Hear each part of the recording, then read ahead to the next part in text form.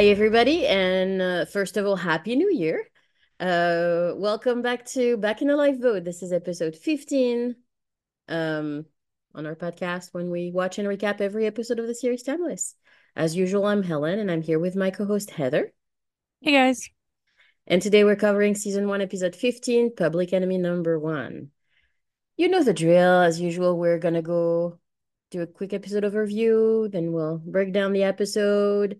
We'll talk about overall thoughts, Heather's theories for what's coming, especially with the finale coming up next episode. I'm excited. I just want to hang up so that Heather can go see the finale, like the season finale at this point. So we're just gonna do that quick.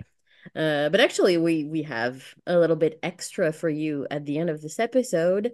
We will be fortunate enough to speak to one of the writers of a couple episode of this show. So The Lost Generation that we covered last time, David Hoffman, who also was the historical consultant throughout the entire run of the show.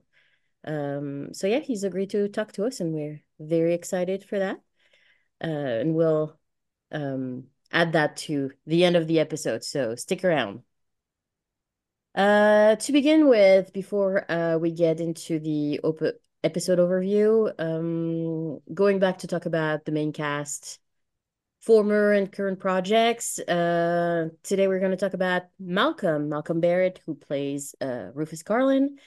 Turns out, and I'm extremely ashamed, he is, I think, the only sort of main cast or main cast adjacent that has more credits, acting credits at least, than Malcolm was Matt Frewer. So he's actually the main cast with the most acting credits, and he's been active for a while.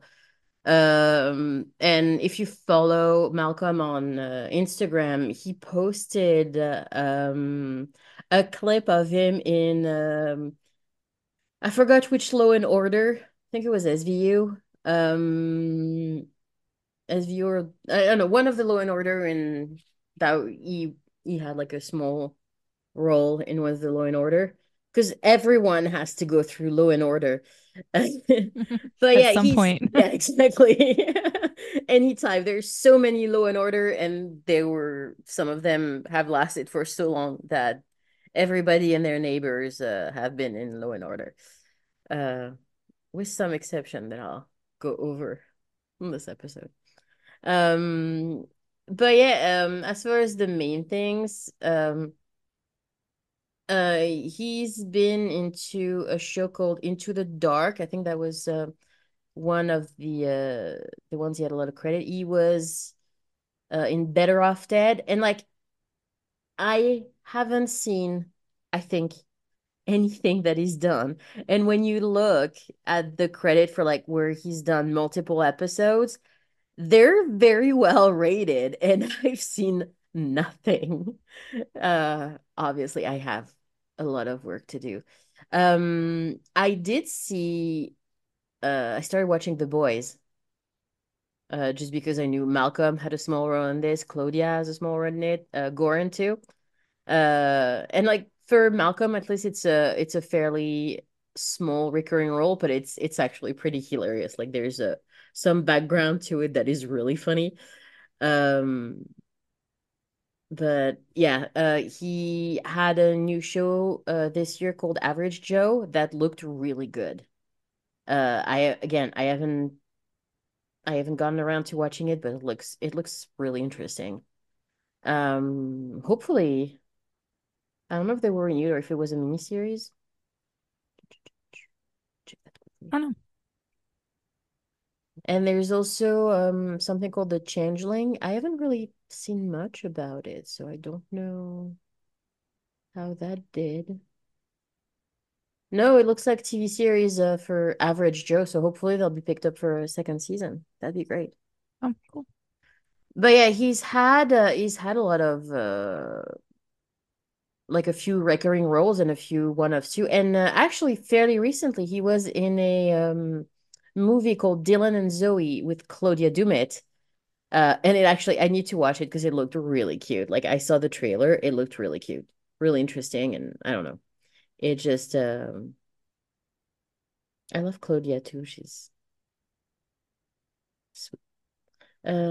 Also, I forgot to mention, unfortunately, Heather was banned from social media for Timeless Day, but Manny and A I, self-imposed band. I was very good. I did not go on. I know she was extremely gracious. We felt terrible with Manny. So Manny and I followed on social media, and actually mostly Manny because I was at work through most of it. Like literally, so Sean Ryan did like a Q&A on Twitter, and he started like half an hour after I got into work, and he stopped, like he put a stop to questions literally like 15 minutes after I got out of work that day. So Manny's the one that was great enough to follow everything on Twitter and repost everything. We'll have a small bonus episode talking about that in details that Heather can watch in like 6 months or so. Uh, Yeah. can listen to more exactly. Um, but yeah, that's about it. Like lots happened in the last few weeks with the holidays. We're not sure how to podcast anymore. If we ever knew how to do it at some point, I don't know. But let's get back into it. So this episode is Public Enemy number one. The description on Rotten Tomatoes was Lucy Wade and Rufus try to enlist the help of Elliot Ness after Flynn lands in 1931 Chicago to call in a favor from notorious gangster Al Capone. A clue leads the team to a crucial revelation about Rittenhouse. Um, this episode originally aired February 13th, 2017. Oh, I just realized they talk about the Valentine's Day massacre, and this was released like the day before Valentine's Day. No, yeah. I wonder if they made the reference on purpose or not. Probably Um, not. I bet it just landed that way. Because like that's he's pretty famous for that. yeah, but I mean, no, no, the fact that it aired just around Valentine's Day. And like Yeah. it wasn't really relevant to the episode, so I don't know. I wouldn't be surprised with what we've seen with the little details that they've incorporated in the episode. I wouldn't be surprised if it was on purpose. Just put it that way.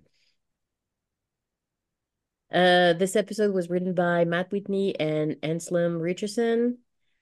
And we talked about the two of them before, I'm pretty sure. Um, and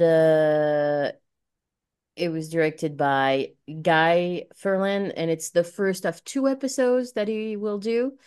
The second one's going to be in season two because it's not the next. I forgot which episode it is, but it's not the next, so I know it's in season two. Notable shows he worked on: Elementary. He did like 22 episodes. SWAT, The Night Agent, Sean Ryan show. Amazing show. Go watch. It's Absolutely a good go one. watch. It's a really good one. And there's I like the writing style. It's kind of similar. Like the vibe is pretty similar to Timeless, I find. In like the conspiracy theory, Yeah, I could see that. secret organization sense. It's a much more like serious, dark show than Timeless, but it has that conspiracy theory, not theory, conspiracy element to it. Um, Guy Ferland also worked on Once Upon a Time, Homeland, The Walking Day, Daredevil, like the good one, the Charlie Cox one, uh, and three episodes of Chicago PD, Yeah, I looked it season up. It eight, was nine, and 10. Yeah, yeah. I don't remember the one from 8 so much. I think it's because it was a Void episode. 9, I think it was a snooze. Ruzick and Burgess episode, and 10 was a Burgess episode. So Yeah, a little bit of Berserk writer, or at least Burgess writer. or director, yeah. Yeah. All right. I guess now it's time to get into the episode and get back in the lifeboat.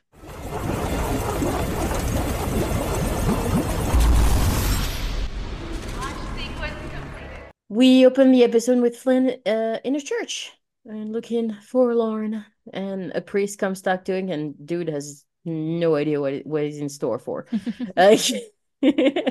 Uh, Flynn's super conflicted, is wondering how to go on, and he takes the priest on a bit of a theological ride before asking for absolution. Like that poor prince is so confused. Yeah. I feel like it's interesting that we see Flynn in churches often. Not Well, necessarily for like religious reasons. Like I think this is the first time we've seen that. But, he was in that abandoned church for a long time and just kind of like this this what do you call it? Like his divine mission yeah, is but to rid the world of Rittenhouse. So it's kind of yeah, interesting. but he mentions that his wife was the Catholic and who dragged him to church. So I feel like maybe going in the church or in like any kind of Yeah, connects to religious her. place, exactly, that's his connection to her, and that's kind of comforting in some ways. Yeah, which makes it interesting too, like where we see Wyatt on this and where we see Flynn on this, and Flynn now asking, like, is there absolutely anything that's just meant to be if you can change all of it?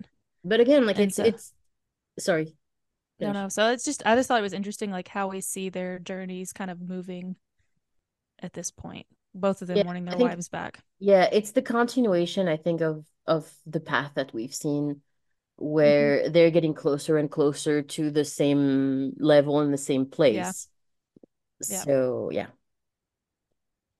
Yeah, he's starting to have doubts, but I guess he gets right back on the horse because we'll see what happens.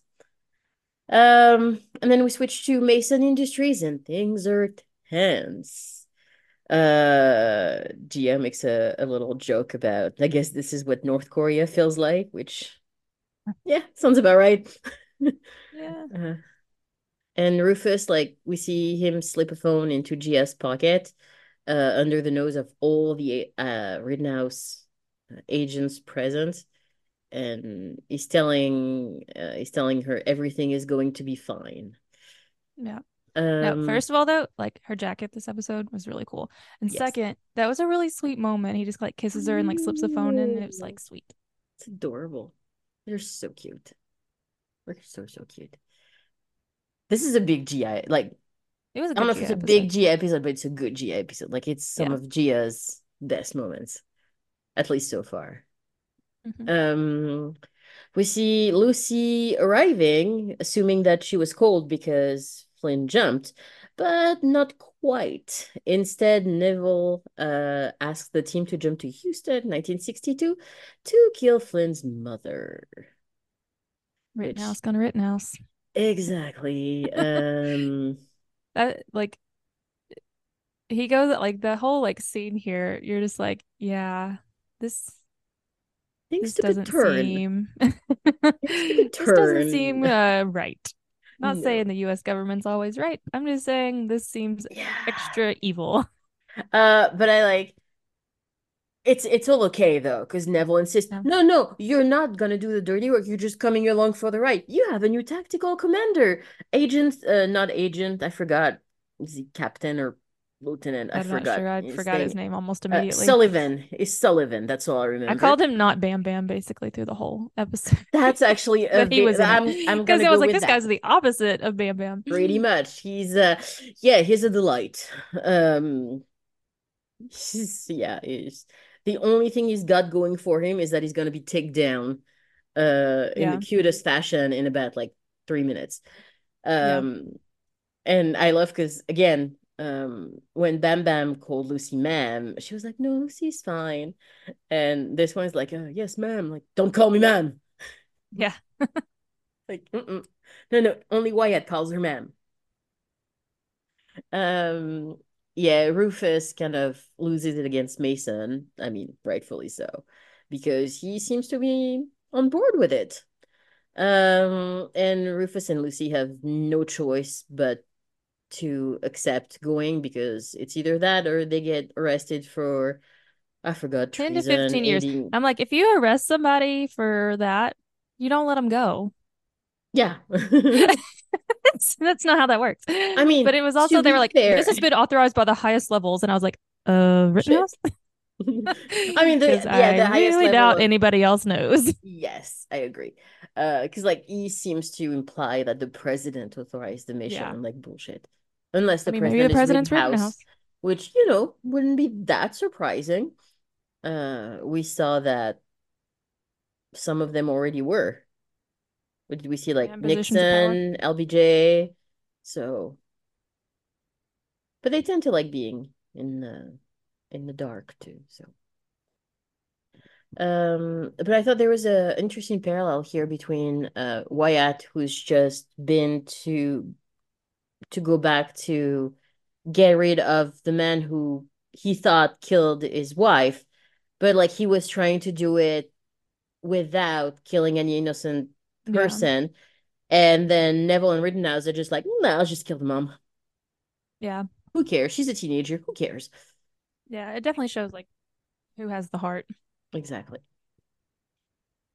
Um, so they go to prepare for the mission in the locker room. Cahill corners Lucy and they talk for a bit. Yeah, that's nice. When he says like Yeah. you have a good heart, I'm proud of you. I'm like, barf. It's like, Yeah. shut up. Is that in at all like a quality Rittenhouse wants people to have? Yeah, no, I think he's trying to act like all fatherly. I'm like, no, No. just don't. No, thank you. Get out. And like at the same time, he kind of like bribes her with getting Amy back. And like, yeah. Yeah. And it almost like they're trying to make it look like she's considering it, and we know she's just playing along because they already have their plans. But Yeah. yeah, that whole just every time he's talking about like to Lucy and like, ugh. I went ick. Yeah, exactly, like big ick. I just like he's so slimy.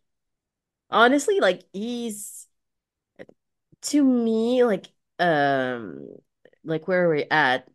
Like Mason's pretty slimy, but I feel like Cahill he seems like he has like such the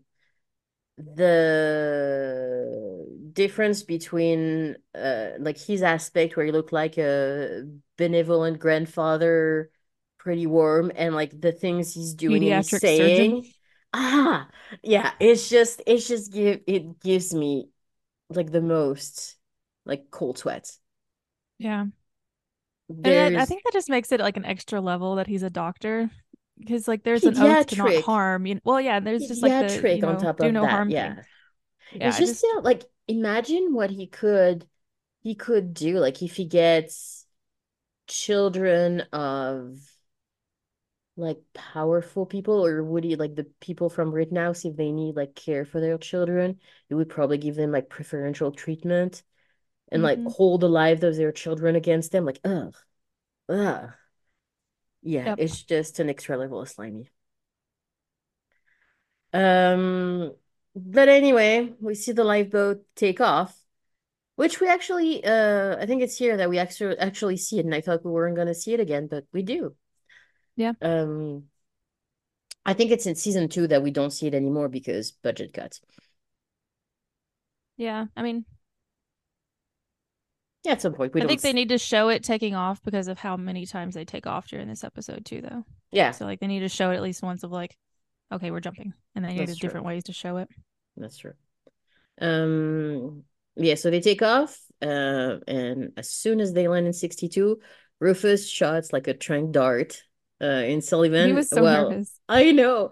And like Lucy steals his gun and she holds him with her foot to prevent Hmm. her from like, well, no, I think he drops onto her first, and Yeah. then like she pulls him off and like holds her with her foot. It's hilarious. Um, but yeah, they go straight back. They redirect the lifeboat straight back to the warehouse where Christopher and Wyatt are waiting for them. Uh, but yeah, and in the meantime, we go back to Mason Industries, and I think Gia has just time to see that they've jumped again somewhere, but before they can figure out where, a virus crashes the system. Mm-hmm. And it's the best one with like the little Mason figure with like the Mason Head. head that says "Eat me." It's such a Rufus thing. I love it. Um, yeah, Mason gets so mad, so mad. I think his pride is a little pricked there. Uh, and right away, like he sells Gia out. Like, no, she's sleeping with him. You can trust her. And Right? so, Like, what happened to the captain of the Rhea ship? Like, what happened, Mason? What happened? Why are you yeah, I such a know. dick? I didn't like Uh, him this episode very much. I don't know why. This is I such a know, surprise to me. right? Considering how much you love Gia, Mm-hmm. Yeah, uh, I wasn't a big fan of yeah. Mason. This is I think he has literally something in the works, but I wasn't a big fan. this is literally like the first thing we like Manny and I texted Heather. It's like, what do you think of Mason this episode? How much Yeah, did you want to kill him? so much. But yeah, and while that is happening, we cut to credits. Yep. And so we pick back up at the warehouse where Wyatt and Denise are waiting for the lifeboat. And Wyatt is actually really proud of Rufus for I know. uh, the tranquilizer gun. Lucy's a little stressed though, and so is Rufus because they obviously just stole the lifeboat and now they technically have, I guess, a prisoner.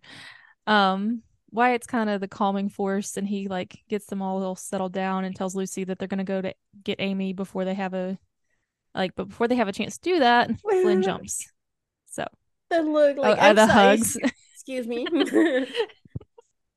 First, we gotta get back into the hugs. Again, it's a much different hug. Is it bad that I'm doing a hug analysis at every episode? Uh, 'Cause, like, it's a cute hug. Like she gives Rufus a cute hug. But then she goes to Wyatt, and it's at the very least a full Mississippi longer. And she like closes her eyes and she's so happy. And did you see the way he looks at her, the way Wyatt looks at Lucy? He is Yeah.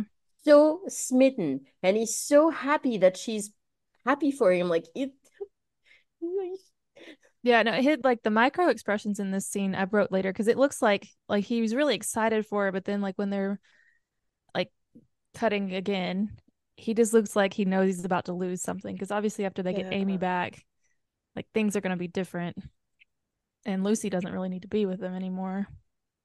I There's know. nothing to hold her there. So like for him, he's like, okay, yeah, let's go get Amy, but then he's like But at the same time he's thinking also we like can't.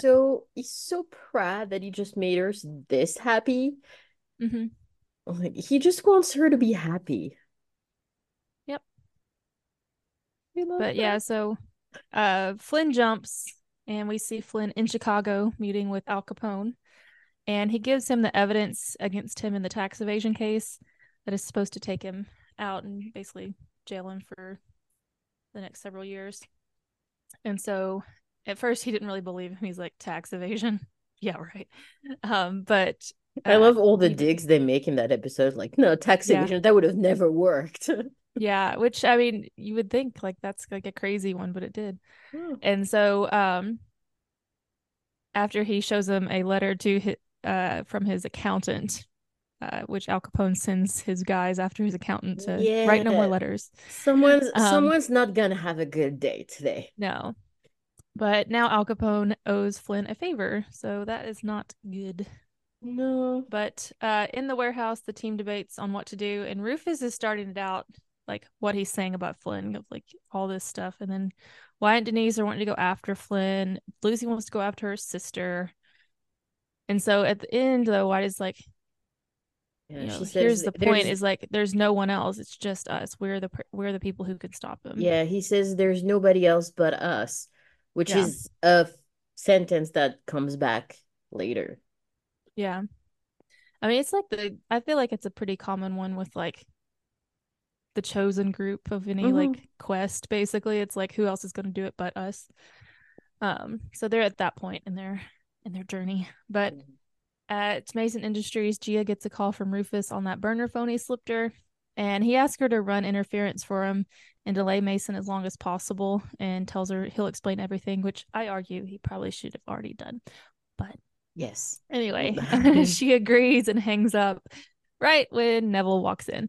And so he's obviously like creepy, but also realizes she's up to something. So he searches her and then eventually finds the phone where she hid it in the room and she's taken somewhere else, which I also thought this was funny here because Neville calls his crony Singer, which Yes. is his name in Supernatural is Bobby Bobby Singer. Singer, yeah. Yeah, I thought that was a cute little nod. Yeah, that was sweet. But I like when they acknowledge like other yeah, actors like big roles like that. Yeah, yeah. it's funny. And so the team leaves the lifeboat and we see Denise. Sorry, the team leaves in the lifeboat and we see Denise there by herself, which is kind of worrying because if they find her while the team's not around, like she has no defenses. But There's in also like Chicago, um because by if I'm not mistaken, by the time they come back, like Sullivan is not there anymore. Like what did they do with Sullivan? I don't know. Me That's a good either. question. It's That's a like at great some point I feel like question. okay, so had to be Denise that takes care of him. Yeah, I mean she has resources. Yeah. And I mean, I don't think they would like kill him or anything because, you know, he No, but hasn't I seen mean the she could just like warehouse, but lock him in a car or not lock him in a car, lock him in a cell and like a black site like Wyatt was at, and nobody would know because she's still a government agent. She's that's just true. not in charge of Mason Industries, Yeah. the thing. But Like so 5 years later, Sullivan is still at that black yeah, site. yeah. For Or he's like in her forgotten. basement or something. She's like told the kids not to go downstairs. Oh, that's dark. This is Yeah, not Petey. This is timeless. This is yeah, something yeah. Voight would do. Yep. So yeah, so in Chicago, March 13th, 1931, with Lucy is basically outraged because their costumes aren't historically accurate. That's coming Um back several times this yeah. episode. Nevertheless, she directs them to the one place where something is happening today, which is the courthouse, and we see Al Capone walking free when he should be. Well, the trial should be continuing at this point. He wouldn't be convicted until October. But the charges have been dropped, and Flynn is right behind him. And Flynn and Capone drive away, and then we see Elliot Ness come out of the courthouse. Which, hello, Misha Collins, Yep. and he's harassed by journalists, one who he punches, and then Lucy suggests going to him for help. So Yeah. I got a couple of notes here. We can see the Chicago flag at the yeah, courthouse, which so the colors weren't exactly right. Like, it was pointing on IMDb, and it's true. Like the shade of blue is not the shade of blue it should be. It's much more sky. It should be like sky blue, and this is like a mm-hmm. darker shade. It I does, wonder if they had a however, filter on it to make it look cloudier that day. it's The possible. scene looked darker. Yes, I wouldn't be surprised. Because it does have the right number of stars on it. It only had two Mm-hmm. stars.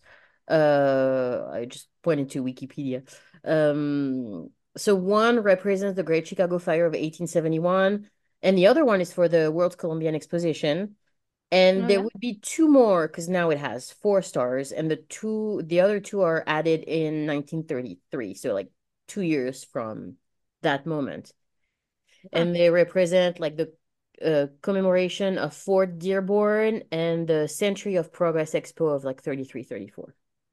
And Okay. same like there's 6 point stars, and each points of each star represents something. I just didn't list it here, but Yeah, that was interesting.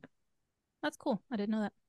And about Capone before you get into the history minute. Al Capone is played by Cameron Gary. I think saw an interview. I think that's how you say his last name. Who's known mainly for playing Hamed Al Fayed in Tyrant, which I haven't seen that show, but he had like quite a big role on it. I haven't seen it. And he was also in 3 episodes of The Newsroom. Oh, And he actually like a couple one in The Rookie, and I absolutely do not remember it. I have to go and see. One in SWAT and one in Lucifer. And as you mentioned, Elliot Ness is played by Misha Collins, aka Castiel in Supernatural.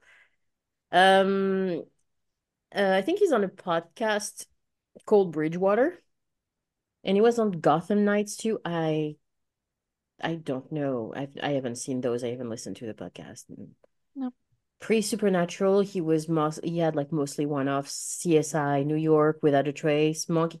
He was in 3 episodes of ER, and I went back to see, and I already forgot because I'm like when I went back to see who he was, I'm like, oh yeah, that's right, and I already forgot what this. So yeah, he also had like a few movies under his belt, like Over a Dead Body and Encounter, and I'll get over it later, but I think there was like a quite a bit of the supernatural fandom that kind of went and watched that episode because it was kind of like a mini reunion between Jim Beaver and Misha Collins.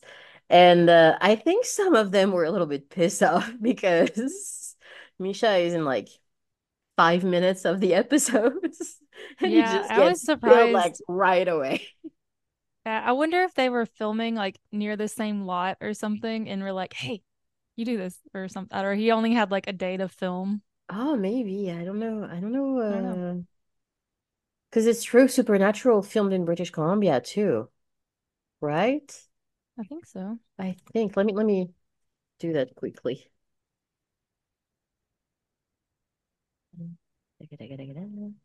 So that was 2016, 2017. Um, where's the episode? Obviously, Yeah, they The it Wikipedia looks like article they is, filmed in British Columbia, Canada, for the most yeah, part. I think so. I'm just making sure like that was season And more 12. New Uh, Westminster, yeah, Vancouver. somewhere. Yeah. Yeah, somewhere like that. So yeah, you're right. They were probably filming like close by. There was like a Maybe little there's an overlap, break. yeah. Exactly. So I just had a little Okay. bit of time and Kripke went, hey, you want to come on to the other set, see what happens? You mean Timeless? Yeah, Timeless was like in British Columbia at this point too. So yeah, for sure. Um, but yeah, so I guess you can I'm done for the guest stars for now, at least there's a couple other, but later. Okay. So getting under our history minute, we put it a little later since it made a little more sense to wait until we saw Capone. So they had a lot of forward action in this episode that wasn't necessarily in the history part. But so Al Capone was born in 1899 in Brooklyn as Alphonse Capone. And he dropped out of school after sixth grade and began running with a street gang known as the Five Points, which was ran by Johnny Torrio. There he ran with other notable mobsters such as Lucky Luciano. And he also got an injury at this point in time, sometime when he was running with them. During the one I saw was it was a fight at a brothel, and that's what caused the scars on his face. And he also earned the nickname Scarface because of that, which I didn't see it in any of the articles, but I had heard before he didn't like the nickname. Um, but Turio moved to Chicago around 1909 to work for Big Jim Colosimo, and he called Capone to join him in 1920. Shortly after Capone's arrival, Colosimo was brutally assassinated, and Turio took over his command of operations. And it was thought Turio and likely Capone were responsible for that assassination. The Colosimo mob, which became known as the Outfit under Turio, alongside their illegal operations, had also cultivated legitimate businesses and started to influence politics. They had basically kind of made themselves like look good in public view, Hmm. and were also influencing higher level politicians at this point. And after Colosimo's death, they began involving themselves in bootlegging, which was a big opportunity during the Prohibition era. By 1925, Capone had gained a fearsome reputation as Turio's right hand man. And after Turio was injured during an assassination attempt and jailed for bootlegging, Capone took over. Tensions between rival gangs, all fighting for racketeering rights in Chicago, grew intensely over the coming years, and the neighborhood of Cicero became the territory of Capone and his outfit.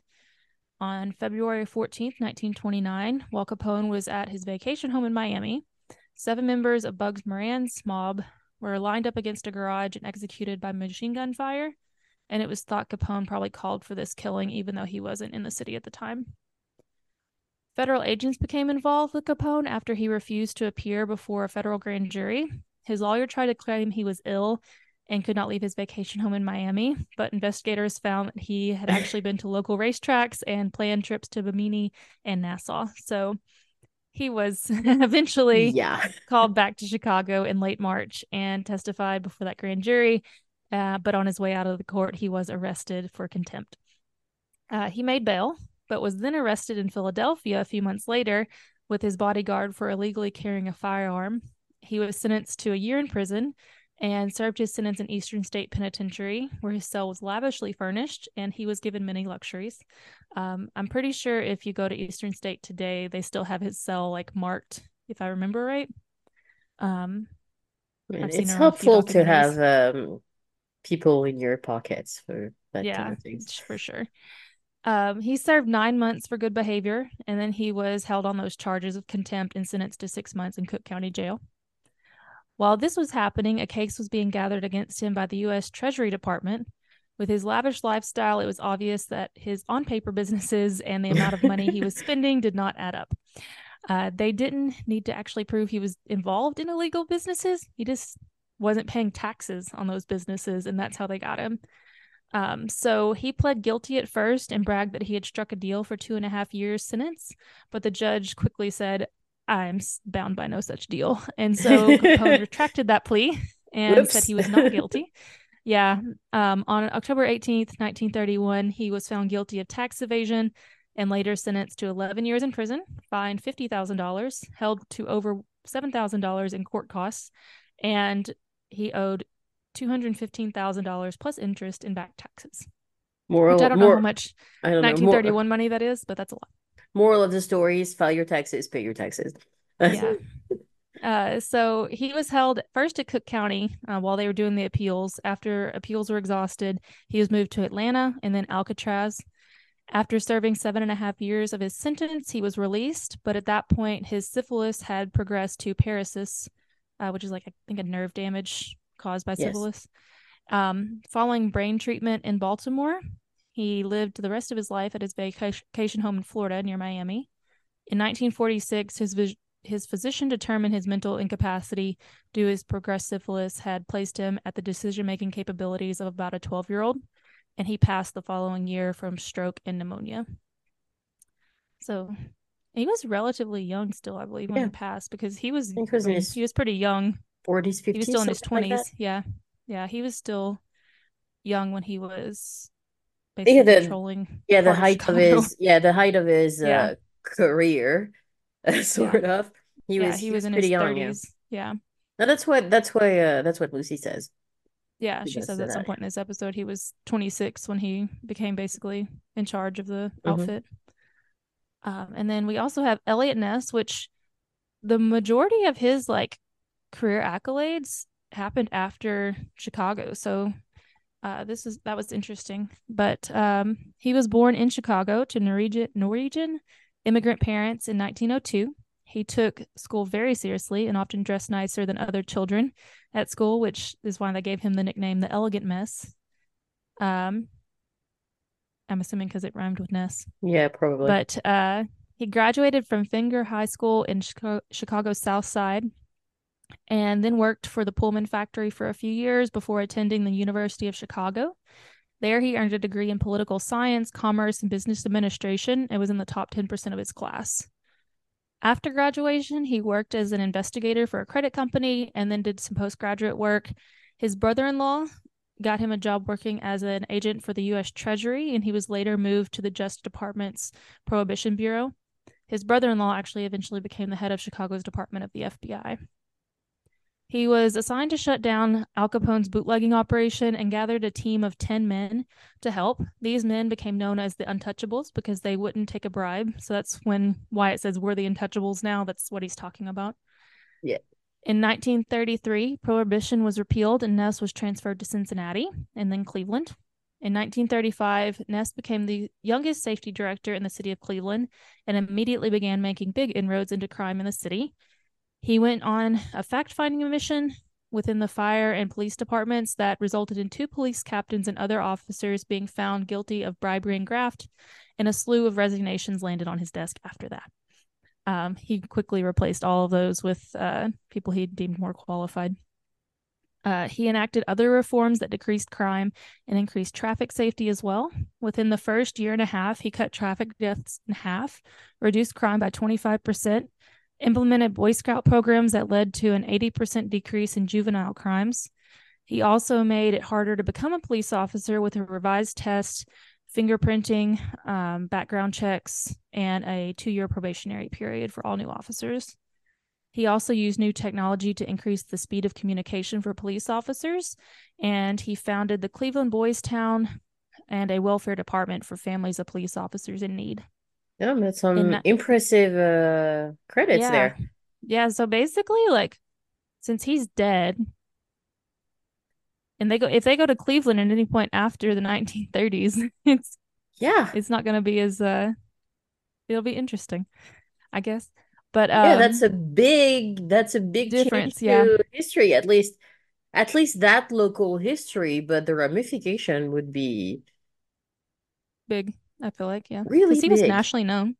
Yeah. So in the 1940s, the mayor who appointed Ness won his campaign for the U.S. Senate, and Ness lost an ally with the mayor.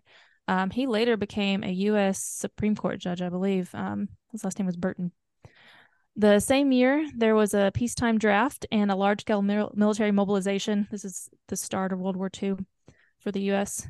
Ness was recruited by the U.S. government to speak to new service members about the dangers of venereal disease, and this earned him criticism for being away from Cleveland so often.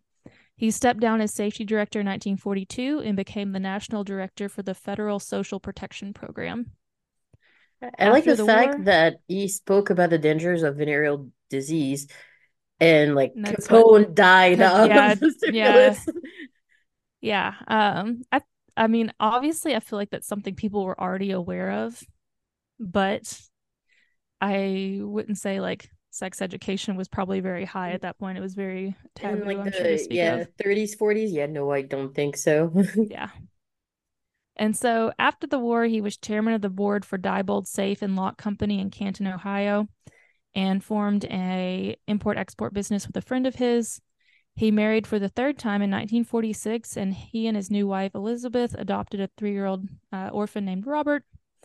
In the late 40s, he had a failed campaign for mayor of Cleveland. By that point in time, he'd lost a lot of the allies he had in politics already, and I guess they'd forgotten all the good things he'd done for the city. Um, then in 1955, he was involved in a company that quickly failed. He also signed away the rights to autobiographical stories he gave to a sports writer named Oscar Fraley about defeating the bootleggers in the 20s and 30s, not believing that it would be a successful book. He died in 1957 of a heart attack at his home.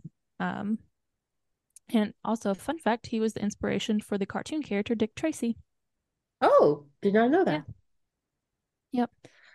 And then lastly, Richard Hart. I didn't find too much on him that wasn't timeless related. And so I did find though a newspaper article from like the 50s, and this was some information I found that I thought was just interesting.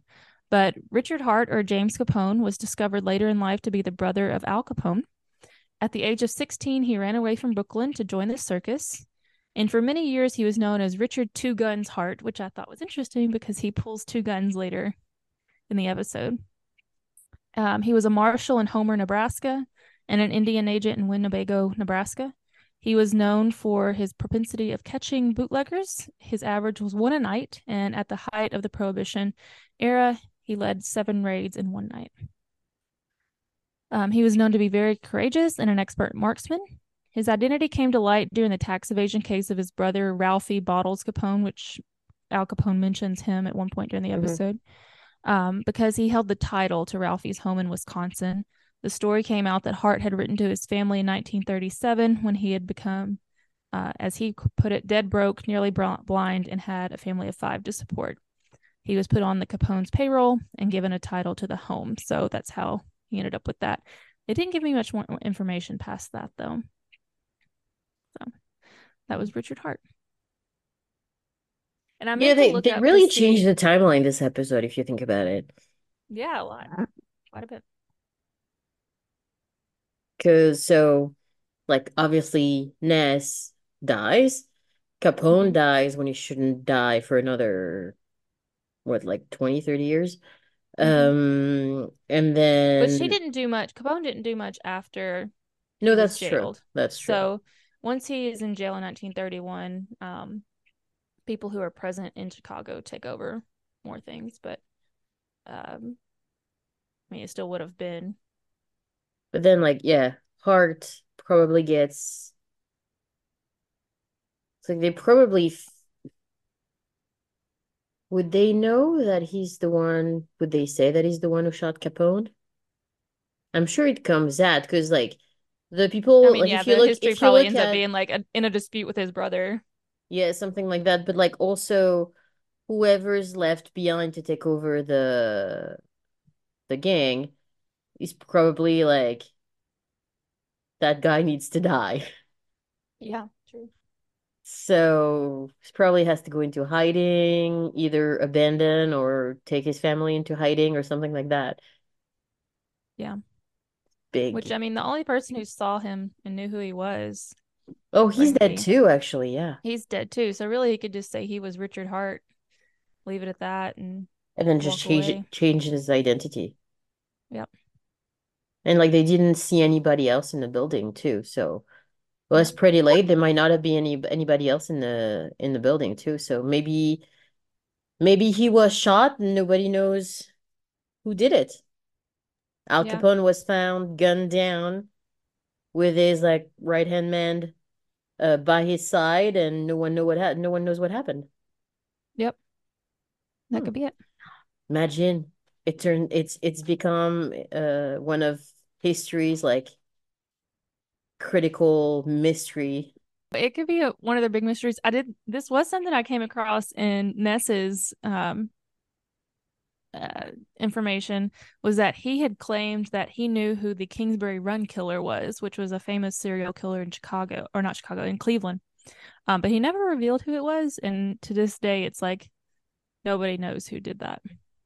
It's one of I thought those. that was interesting. So, in this timeline, David Hoffman doesn't have a podcast that says who killed JFK. It's who killed Al Capone.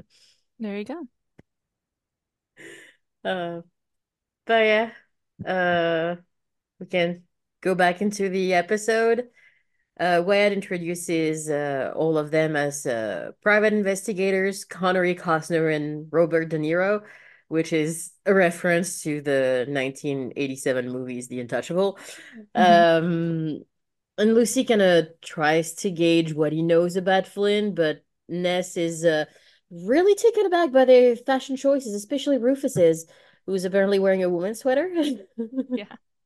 I don't know, it didn't really look like a woman's sweater to me, but okay. I feel Uh, like the waistcoats and suits were pretty much in the yeah. at that point in time. So But I love that it's a recurring bit this episode. yeah. Um, so Lucy tells Elliot that they were hired by Hearst to stop Flynn. It's not the first time we heard about Hearst, by the way. Yeah. Because what was her name in the pilot? I forgot her name. Kate Okay, yeah. Drummond. Yes, she worked for Hearst Yeah. newspaper. I forgot which one, but yeah. Um, but yeah, they say they're from California. That probably explains their fashion choices, because I guess California is always a few steps ahead, I think. Probably. Yeah. I mean, kind of depends how you see fashion, but Yeah. The anyway, coast, the in America at least, the coast usually seem to have different, like a very specific fashion fashion. first. Yeah, Or like a specific fashion to them. yeah. So we go back to Mason Industries for a little bit, and Gia is pacing the room she's kept in. She's trying to get someone's attention, like screaming she needs to go to use the bathroom. And Mason and Neville, come in to interrogate her. And Gia just basically just tells Mason off, like, uh, and they have a little bit of a face off. And Heather, how much do you hate Mason right now? So much. I hope he has a really bad day for the rest of the series. Yeah. Not like that he calls her childish, and I'm like, Yeah, I'm sorry, she's the one being childish, I know sure.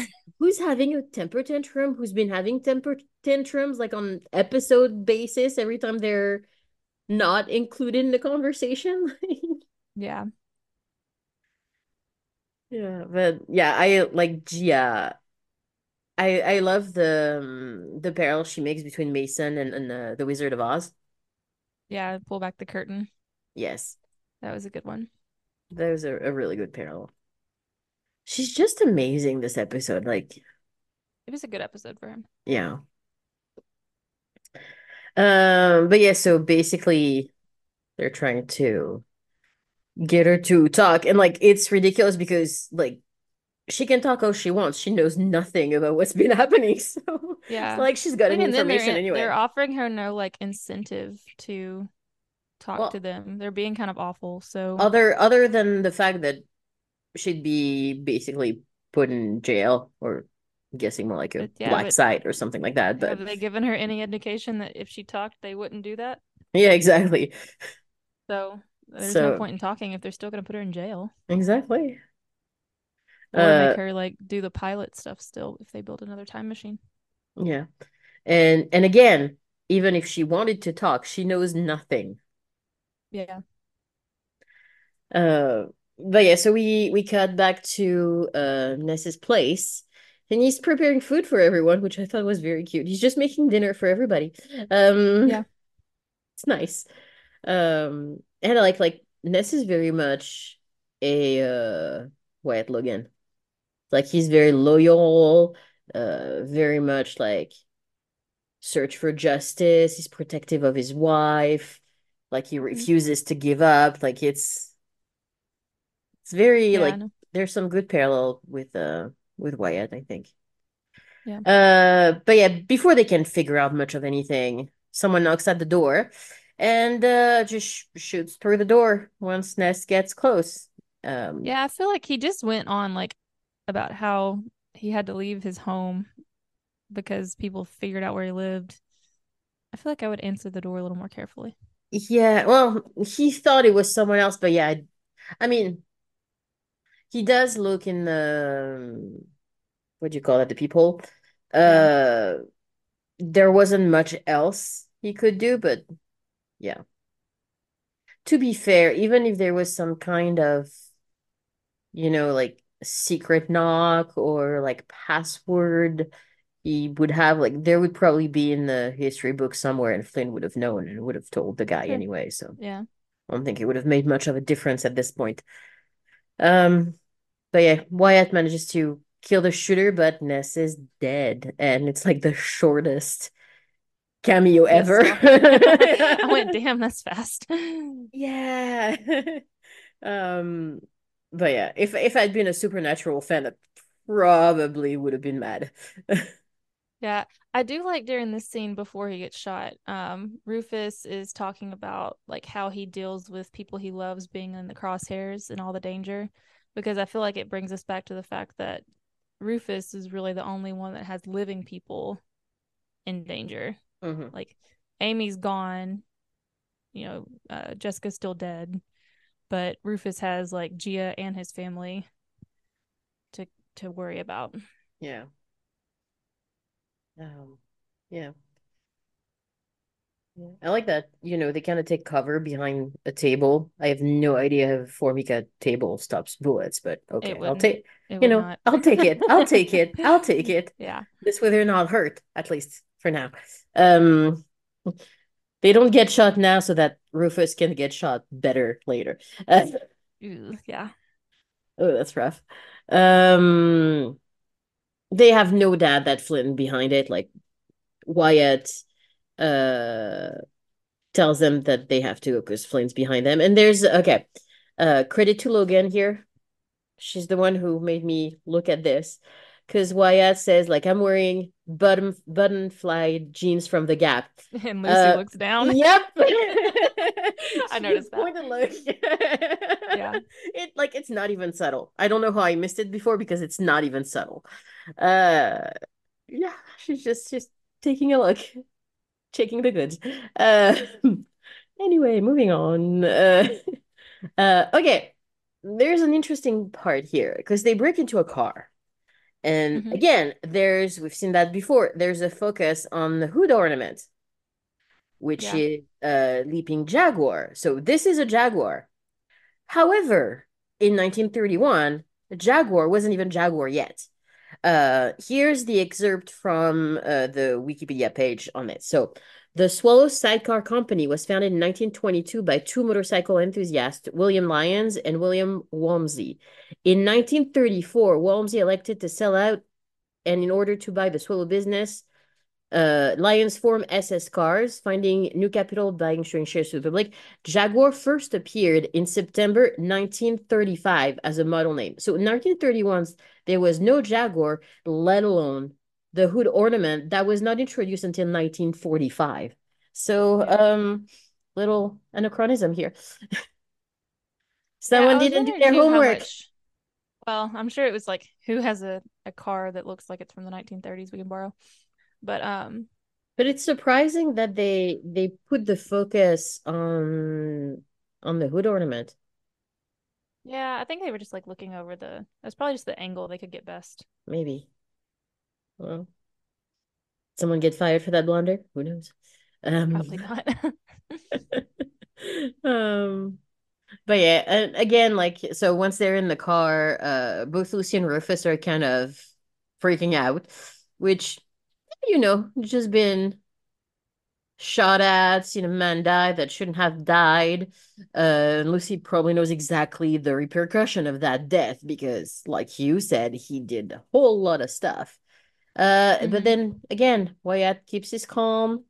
Uh, he keeps saying one problem at a time, and Lucy's so frustrated. I'm like, why you keep saying that? Yeah. Why you keep saying that? And so he tells that story about the first Delta mission Yeah. where Diamond Dave, his commander. yes, his commander just when the helicopter he was in Yeah, he uh was in an airplane. A helicopter hit the airplane, yes, a moving that was it. helicopter, because of high winds. And so Diamond Dave woke up with the plane on fire and jumped out of it with no parachute. And people were like, well, if you thought you were still flying, why'd you jump? And he said, one problem at a time. Yeah, I'm not So, quite sure what to think about it because I mean, yeah, I guess it works because it turned out well. I wonder what would have happened if he actually was in the air. Like, what was he going to do anyway? But like he said, one yeah. problem at a time. Yeah. It's not a bad it's not a bad solution. If you're in a situation like that, yeah, probably not. Yeah, Because I mean, he you did he basically have to did focus on yeah, what's going on and then exactly. figure So out the rest of it and it's later. not like his first reflex was to jump out. Like Wyatt still mentions he looked out for a parachute and there was none. Hmm. So he had no choice. So I guess. Yeah. Um but so Lucy kind of uh gathers her wits and she goes, I know who to go for. And then they Um drive to Nebraska. and then they drive to Nebraska. Which, That's a like, long I drive. didn't do the math on how long it would have taken in a 1930s car, but probably longer than they did. Yeah. Because it looked like they went more like to the suburbs, but I guess it's the Yeah. suburbs of Homer, Nebraska. And so Lucy's knocking at someone's door, and it's Richard Hart, aka Al Capone's brother. Yep. And Richard Hart is played by Mather Zickel. I don't know how to say his name, and I didn't look it up. I'm Probably sorry. Mather. Mather, yeah. I Is it Mather? yes, Mather. Mather. Yep. I've never encountered that name before. There was a oh, what was it exactly? I think he was a preacher in like Pilgrim era, and he wrote some books on like witches and stuff. Cotton Mather. He wasn't a good guy. Yeah. He was in like he doesn't have a whole lot of credits. I knew I recognized him, and he had like a small guest in Veronica Mars, and that's where I remember him from. Um, he did a bunch of stuff like Reno 911, Rachel getting married. I think he had like quite a more important role in Rachel getting married. He had like a guest star in Bones, Blue Bloods, Modern Family, and the obligatory SVU episode. We need to have some people on Law and Order here. It's been a commonality here. Um, but yeah, he denies at first. He tries to pretend I have no idea what you're talking about. I know nothing. Al Capone, who? But eventually he admits it. And so they ask for his help to go after his brother. He's not super happy about it. 'Cause, like nobody knows who he is, not even his family, and he's really not. Uh, he really doesn't want to at first, and Yeah, but also then like it's at the same time that Al's his little brother. Like yeah, it's not just the fact that he doesn't want to because he's stayed hidden so long. It's also the fact that it's his little brother and he his doesn't want to family. arrest him. Yeah. Like he Which is says, I like I think puts wiped us in his a damn nose. yeah, I think it's an interesting point because like Lucy, at this point she just wants Amy back and would do basically anything for Amy. So I think it's a little unfair of her specifically to be asking him to arrest his brother. Yeah, but on the But other hand, Amy Amy's not a hasn't killed a mobster. bunch of people, so Yeah. uh, Yeah.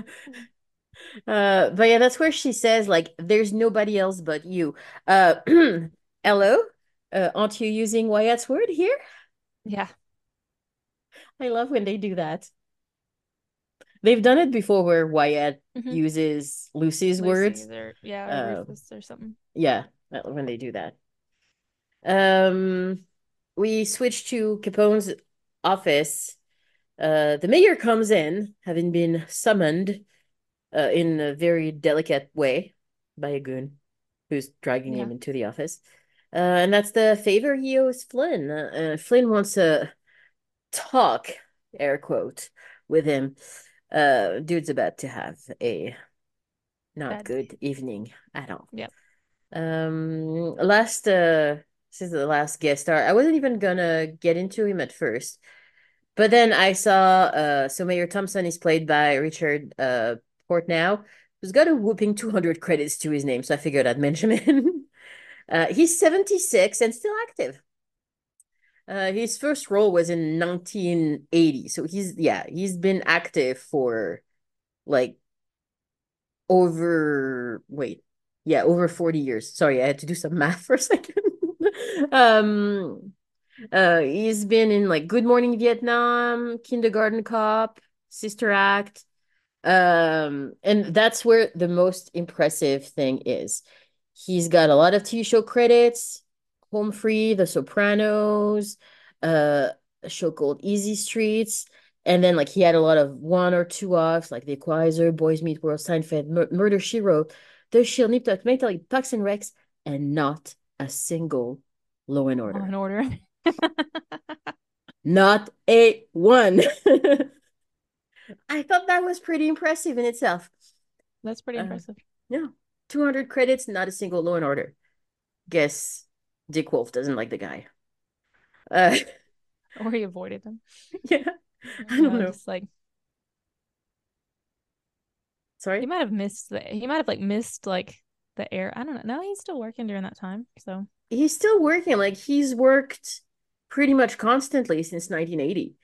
hmm So, and I feel like he was on an I episode of want, CSI though. If you don't get caught by one, you do get caught by the other. He was on an episode of CSI New York. yes. But like, how many have we seen? Like, Law and Order has been our like throughout, um, how do you call that? The The like common thread. yeah, the common thread of like the main guest stars. They've all been on some type of Law and Order, even the most more obscure ones. um People are gonna start to think I have a bone to pick with Law and Order, and no, not at all. I don't really watch it, but like they're good shows. They're just not my thing, but uh just keep seeing it pop in. Anyway, at heart, How? So, oh, that's where Lucy appeals to his good heart and his compassion and says there's nobody but you. So that's where they finally managed to convince him to go after his brother, which like good luck, my dude. Back to Capone's office where we're seeing Flynn deep in conversation with the mayor, aka he keeps hitting him. And so he wants to know about a meeting the famous Charvet we saw him have another conversation with last episode. And the mayor told him, so it's a big meeting with all the Rittenhouse people that happens every 25 years. And the mayor tells him it happened 2 years ago, and the next one isn't until 1954, which really piques Flynn's interest. What's the expression? I forgot. Peaks his interest, yeah. Piques his interest. And they're like, "Whoa, you're gonna wait all that time? Uh, it's closer than you think." That's what he Flynn says, I think. Yeah. You know, he does make a joke too when he says like, oh, Charvet died like I don't know how many years ago. It's like, oh, seems like yesterday. Yeah. I don't know. I think it's funny when they make those little quips about time traveling. But yeah, now that Flynn has what he wants, he's about to shoot him dead. But Capone just does not want to have to clean up a mess and blood off of his carpet. So he just asks his is it Goons. Frank or another one of his goon to just take him by the docks, Yeah, which somebody's gonna end up with some concrete shoes. probably. Yeah. Yep. But yeah, between the tax case and Elliot Ness, Capone is still a favor short. And not to worry though, because Flynn has an idea. Not good. No, Flynn's ideas are rarely work out for us, but um we go back to the time team and Hart, and they're just arriving at Capone's building, and like I like really maybe that's why they showed a Jaguar, because you need a Jaguar to go that fast from Nebraska. Maybe. Yeah.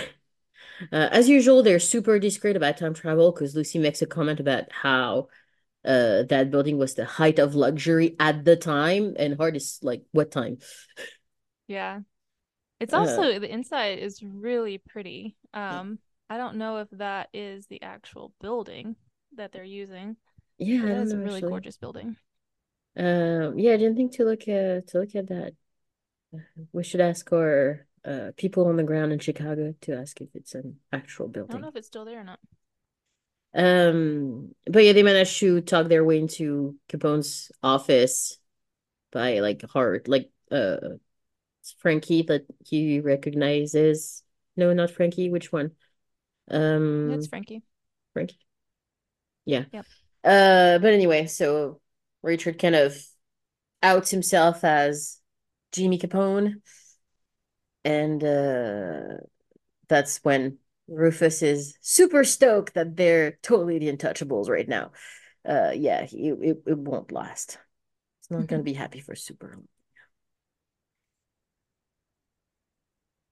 No. Oh, I was looking up the Lexington Hotel in Chicago and they have a picture of people playing golf and it looks like the lobby, which isn't he playing golf in his little room whenever they're In his talking? office, yeah, Yeah, in his office. probably, That's yeah. interesting.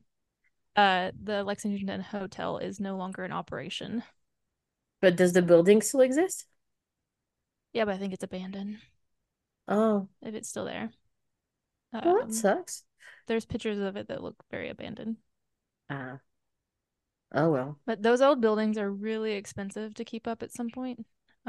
So I could see that probably be part of the problem. Yeah. But anyway, so back to Mason Industries. Gia is not just sitting quietly in her cell of a room. She rummages through the closets and manages to build a little mini computer. And she types away. Mason is in the main computer area, restoring access to the lifeboat. And he thinks that he has had this big success and they can figure out where they are. But then right before that happens, Gia cuts the power and Mason is pissed. But Gia's Yeah. a And badass, so at this point I'm like, I pause to like look at her code and I don't know why because I don't understand code. And I spent a I don't solid like 30 seconds looking and I'm like, why am I even looking? I have no clue. There was one point where they zoom in and it's obvious like she had targeted Mason, specifically Yeah, she's his like like she's in login. the Yeah. Mason like frame or whatever. Yeah. Yeah. Um but But yeah, so yeah, the time team meanwhile I love like when they go into the room and she's just sitting all innocently on the sitting there, table. It's like, yeah. I still gotta pee. Yeah, she's like I wonder if she like broke down the computer while they were coming to her. But I forgot to look in the background, but I I feel like didn't she see if probably it was didn't there or even not. bother. She was like, nah. They knew. Yeah, they knew it was her. The time team and Hart though are in Al's office at the same time, and the two like kind of bust each other's chops for a minute, and then they kind of hug. And Richard tells Capone that he is a cop, and they kind of share a drink. You would expect him at that point to like throw him out, Yeah. but I uh, okay, but finish out. We'll talk after. oh, the team starts asking about Flynn here, and that's where it's revealed that Flynn uh, got that information that something's happening in DC in 1954. I love when if you So, look at the time team in the back, like when while like Richard and Al are talking, because like when he asks his brother about his cars, you can see like Lucy's here, like she perks up. She's really interested in the real story. Like, oh, what happened? She mhm. still has that thing. Like, I want to learn everything that's happening. Yeah. Uh, Well, I think too, like the way he's acting, I bet there was a little bit of worry that he was not going to go through with it. yeah. Like they So, keep like glancing at each other, like, yeah, is he gonna or is he gonna yeah. turn against us? Like, what's gonna happen? But you can see like the whole time Wyatt is on high alert. Like he's ready Yeah. to get his gun. Like he's especially like hyper aware of any of Frankie's movement. Every time Hmm. Frankie moves, his hand like goes near to his gun. Yeah. Is like it's really tense. Yeah. This is where he also asked like where the time team's from because they don't look like they're from Chicago, which I thought was funny because Rufus was from Chicago and Lucy studied at Chicago. That's So, true. yeah, everything seems to be leaning back there quite a bit. But he said they're from the lands of fruits and nuts, which was like, okay.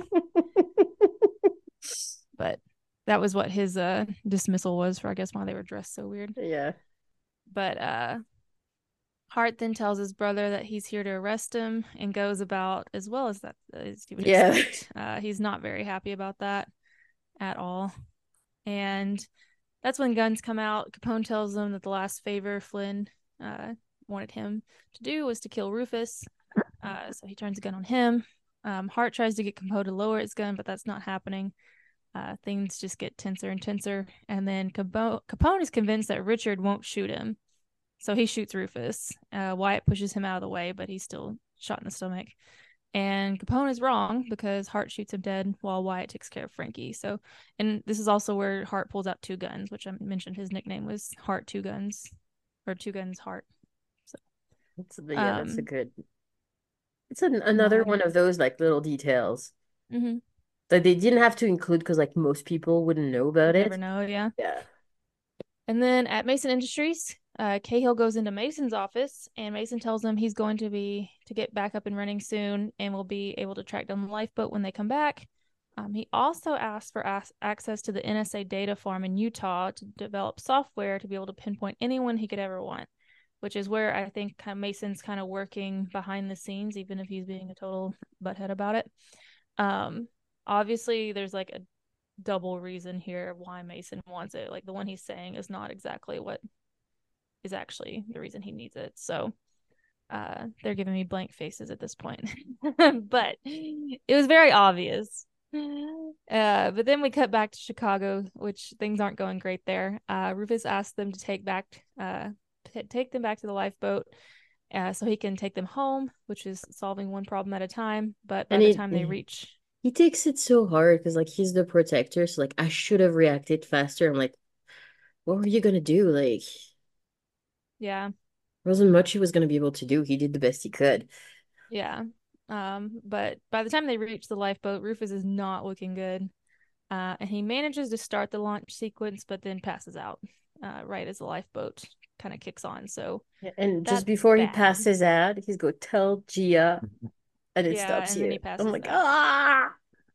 which is Yeah, sad. that's where we leave it. Like, yeah, right where it should be for before the finale. That's Yeah. Basically, you want to be in the worst position possible going into your finale, I think. that's about right. Which I think was, let me check quickly, but I'm pretty sure there was just a 1 week wait. Yeah. Well, even then. Yeah, just 1 week. But still, yeah. Yeah. So, um, Yeah, overall, I mean, that episode, it's not my favorite. It's not a bad episode by any means, but uh or talking about it before recording, and yeah, it's very much there. It's just the episode that gets places them to the them where, finale. yeah, Yeah. exactly, places them where they need to be before the finale. So Yeah. I feel like it moves very like we do this, then we do this, then we do this, then we do this. And so one thing at a time. yeah, Um, that was very much that. yeah. And so like, but yeah, it's all to get them in that position for the finale. Yeah, so it's pretty much of a filler as we get. Like, Yeah. we do get like a bit more of like the story moves Yeah. I forward wouldn't a call little it a bit. filler because I mean, stuff still happens, but yeah. It's more of a filler than the others have, like most of the others have been, let's put it that way. Yeah. Um Yeah. But but yeah. no, like theory wise, obviously Mason's into something. So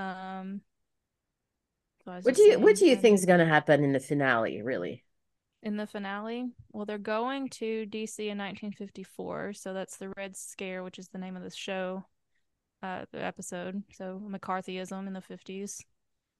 Um, I'm assuming they're gonna get arrested as commies. Or something to that effect.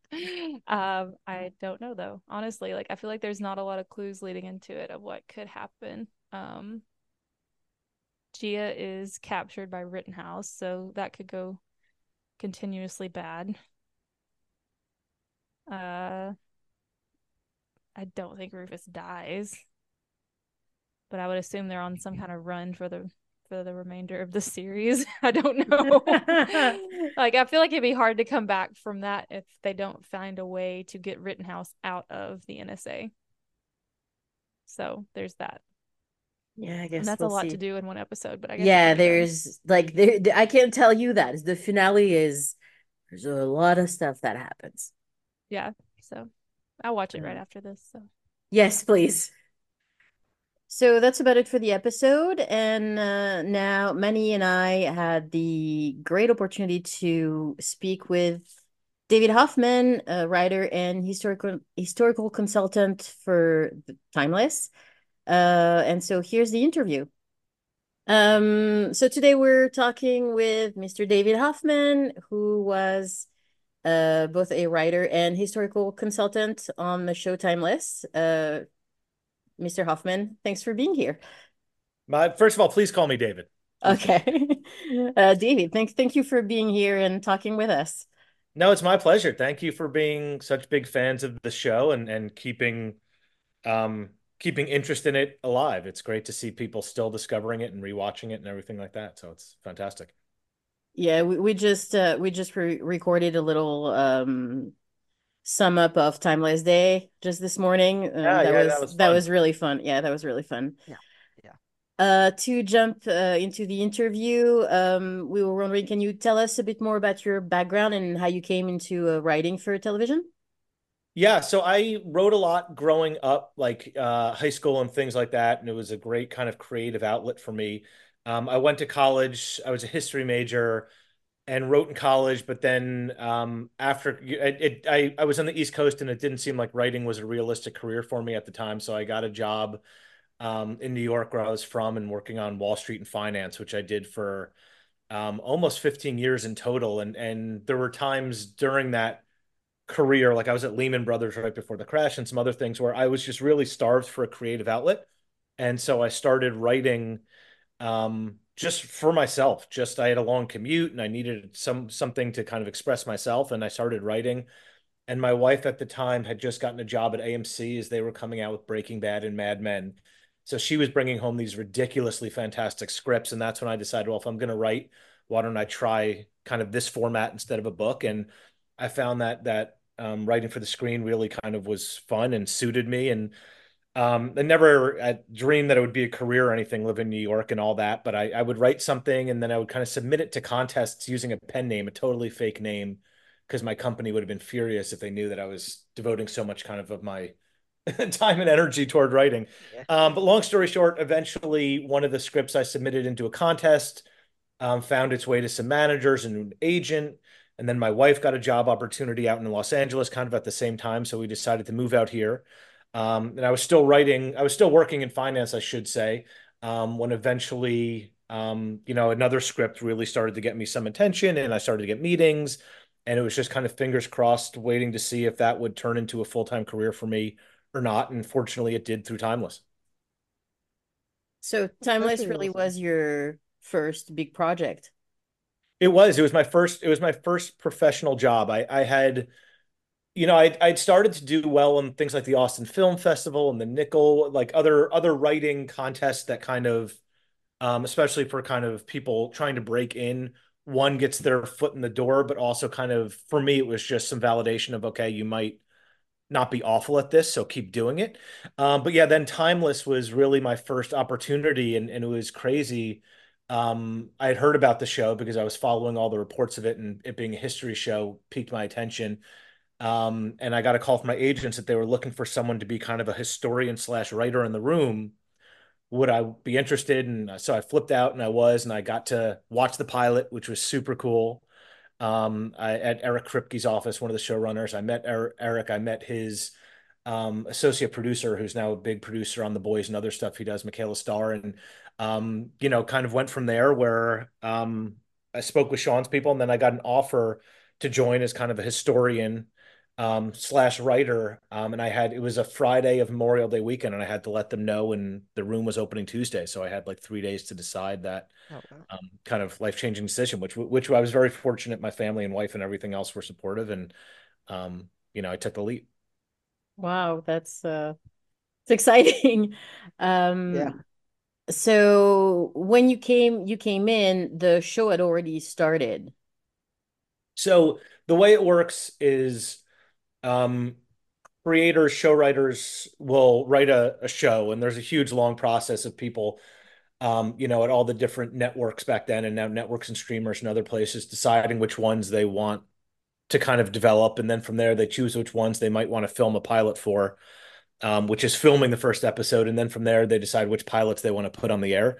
So the timeless folks, especially with Sean Ryan and Eric running it, had two, super well known and incredibly well respected and awesome showrunners at the helm. So it was always one that people thought had a good chance to get made. Then the pilot was awesome. So when I stepped in, the pilot was made, and they had a green light from NBC to make, I forget how many, 13 more episodes or something like that. And that's when they were kind of putting the writers' room together. And I think I was probably the last person kind of hired to join that room. So at that point, they had one episode filmed, and Eric and Sean had kind of a pitch deck with some other ideas of episodes and stuff, but that was basically and they had their own ideas about the characters and the shows and everything like that for sure. But in terms of the episodes that you guys all know, like those hadn't been really worked on yet. Okay. That's yeah, fair enough. That's but that I mean it's a pretty cool story. Like just to go from like finance to and then to to follow what you really want to do and then to end up on a show like Timeless. That's really cool. Oh, it was amazing. For Um like one of my favorite shows growing up was oh my God, I can't even this what a crazy sentence to then forget the name of the show. It's back on the air now with it was Scott Bakula, where he jumps into Oh, different. Quantum Leap. Thank you. Geez, Quantum Leap, and I this to me this felt Quantum Leapy, right? And I think Eric and Sean would say the yeah. same It thing, is. that there's It is, yeah. certainly an element of that in there.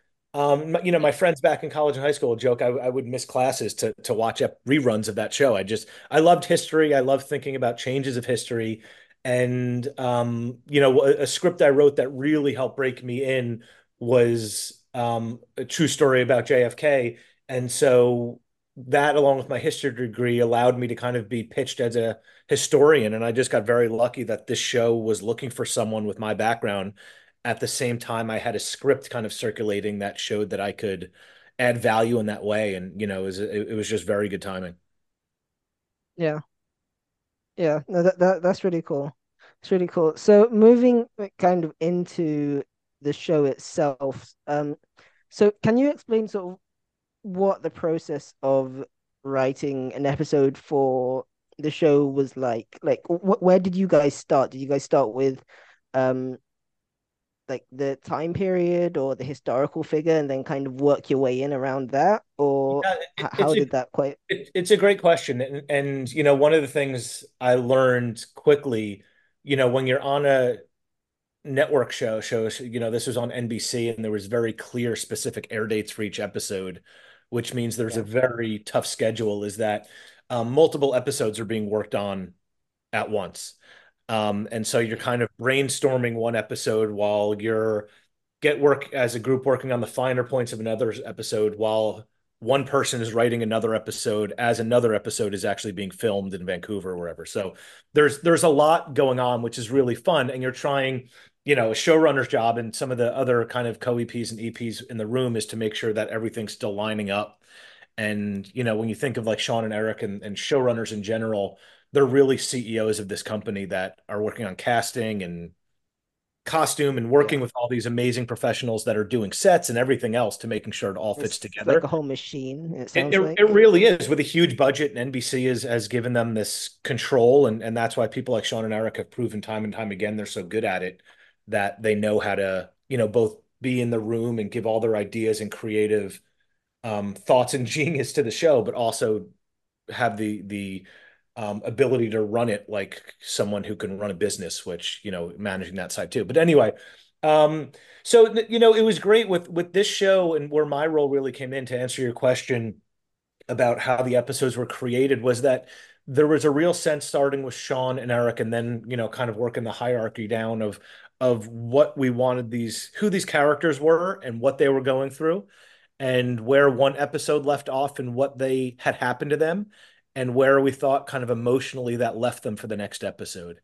And I don't know if I can come up with an exact example, but if there was something going on with Lucy and Wyatt after episode X, we would know that the next episode we wanted to pick that up and kind of find something interesting to evolve that dilemma or that romance or that conflict or whatever. And so part of my job would be kind of saying, all right, looking out for a few episodes, these are the highs and lows that we think we want our main characters to go on. And what characters or events in history might line up well to help Yeah. tell that story. And so, it would really start largely with where our characters were emotionally, and seeing if we could find someone or something in history that would bring that to the forefront. Um, and every now and then we would find something that was just so cool historically that we would say, all right, if not this episode, let's try it next episode. Or we would know that, Yeah. and I know Sean in an interview back in the day kind of highlighted, we were looking at World War II and figuring out how we could tell a story like that in our budget, and looking at something called Operation Paperclip, which is where the Americans and Russians were racing to kind of get Nazi scientists onto their side. And I kind of stumbled upon the fact that the guy who wrote the James Bond novels, Ian Fleming, was Yes. in the midst of all that. And so we kind of said, Yeah. well, this is a great way of telling a World War II story with Ian Fleming, aka James Bond. And Jim Barnes, producer and writer on the show, who was it was his episode to kind of write and all that. He was just such a perfect fit to write Yeah. that world and those characters. And I think to this day, it's probably, fans of the show, it's probably one that rightfully so stands out. And it's just an Oh, example of how these things come together to yeah. form the episode. Yeah, it's definitely up there, like especially coming from the pilot and like the first two, three episode. I think it's the first one where you already see like, oh, this is really fun. This is And that's really where we good. were. I think probably too. It's real. We as a group, I would say, we're really starting to understand that process of, do you lead with the historical figure? Do you lead with the historical time period? Like, where does that all come together? I think our second episode was Lincoln, which was great, and the Robert Todd character of Lincoln's son was really when we were like, oh, our guest character really, people really connected with him, and that was a hit. Like guest characters Yeah. here, we can get some great actors and actresses and make that really fun. In Vegas and Atomic City, I think that one was more at the time, probably more about we knew we wanted to be in Vegas in that time period. Hmm. We found some characters to work in there and stuff, and we were still kind of finding our way a little bit in terms of there was just so much to work with, and it's kind of like how do you decide? And that's what Yeah. Sean and Eric and the other senior writers kind of on the team were just so good at. It was just kind of an embarrassment of riches in terms of people that had experience to know how to work through that and create what was created. Yeah, so getting to the first episode that you actually wrote, or at least is credited as a writer, The Lost Generation.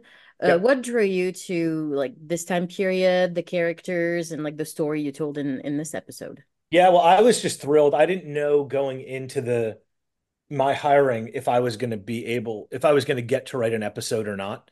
Um, and so when Sean and Eric told me that I was going to get to co-write an episode, I was just so thrilled. One, because I felt like it meant they thought I was doing a good job and had earned it.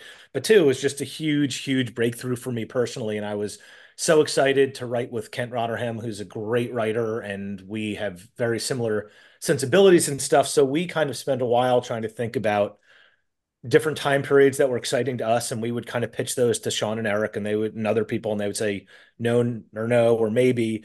And I remember we both really liked the Lost Generation in Paris in that time period, and of course, the Woody Allen film Midnight in Paris was newer back then, and it was and is despite the Woody issues a favorite film of mine. I just thought it was genius in the history and the characters and certainly an inspiration. So that we kind of found a way to convince Eric and Sean that we thought it could be really compelling, and that once we kind of again found the way to make it make sense with Lucy and the other characters and what they were going through, and a young Hemingway and Lindbergh going through that story there and how that could have a Rittenhouse connection was really, again, that's when I think Sean and Eric and the others were kind of like, oh, now we see how this is a time period and show and episode that makes sense for timeless and where we are in the show. Because sometimes it's like, oh, that's so cool. I never knew that person did that. I didn't know Josephine Baker was a spy, but it doesn't mean it's right to Yeah. tell for the show right now.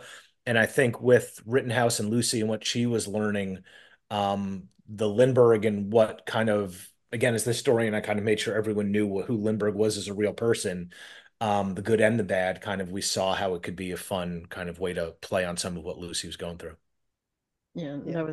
that was really great. I think it's something that we keep on and emphasizing in each episode of the pod is how well connected the history is with like the actual history versus the connection to timeless history.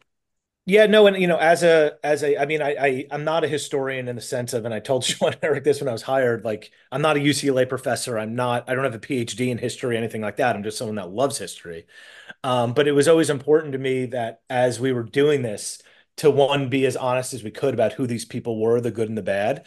And Mhm. I think Eric and Sean really, I mean, so many things to their credit, but this to their credit, they really got excited about, we can tell stories about people that history has overlooked or forgotten, or be more honest about who some of these people were. And certainly, I think as you see the first season advance and then into the second season, you saw us get more and more into telling stories about people that maybe like, oh, I'd never heard of that person, or I didn't realize they did that. And I Yeah. think the whole cast, crew, writers, everyone kind of got excited about doing that. And, I was always excited when someone would say to me, like, oh, afterwards I would go to Wikipedia or buy a book on this person. I was so intrigued by them. And that's kind of a cool thing.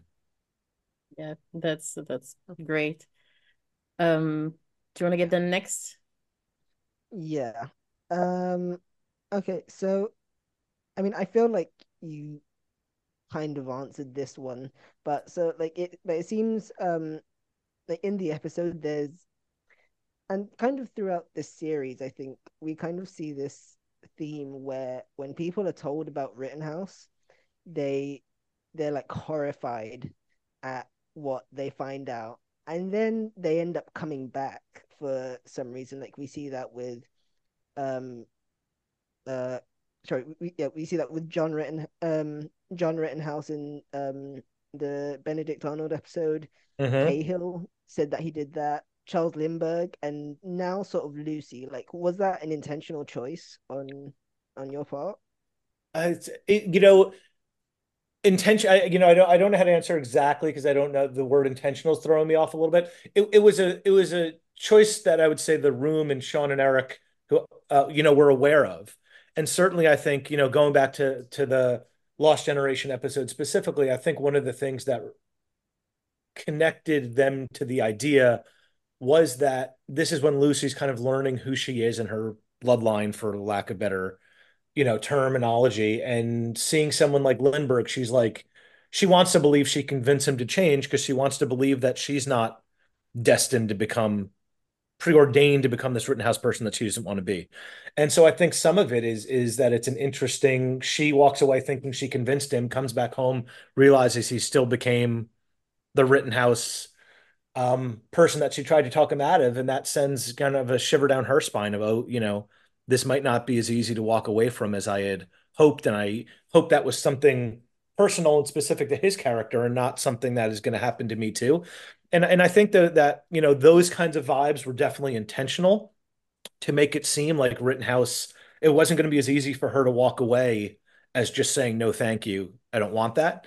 And so, yeah, it was intentional to show that people throughout history and Rittenhouse's um, reign, it's not as simple as just saying no, thank you, but they can get their claws into people in a variety of ways, which I think is true of different groups of power, in the world, right? There are people that might want to go one way, but realize that there's a strong gravitational pull for one reason or another, pulling them in a direction they wouldn't have necessarily chosen. Mhm.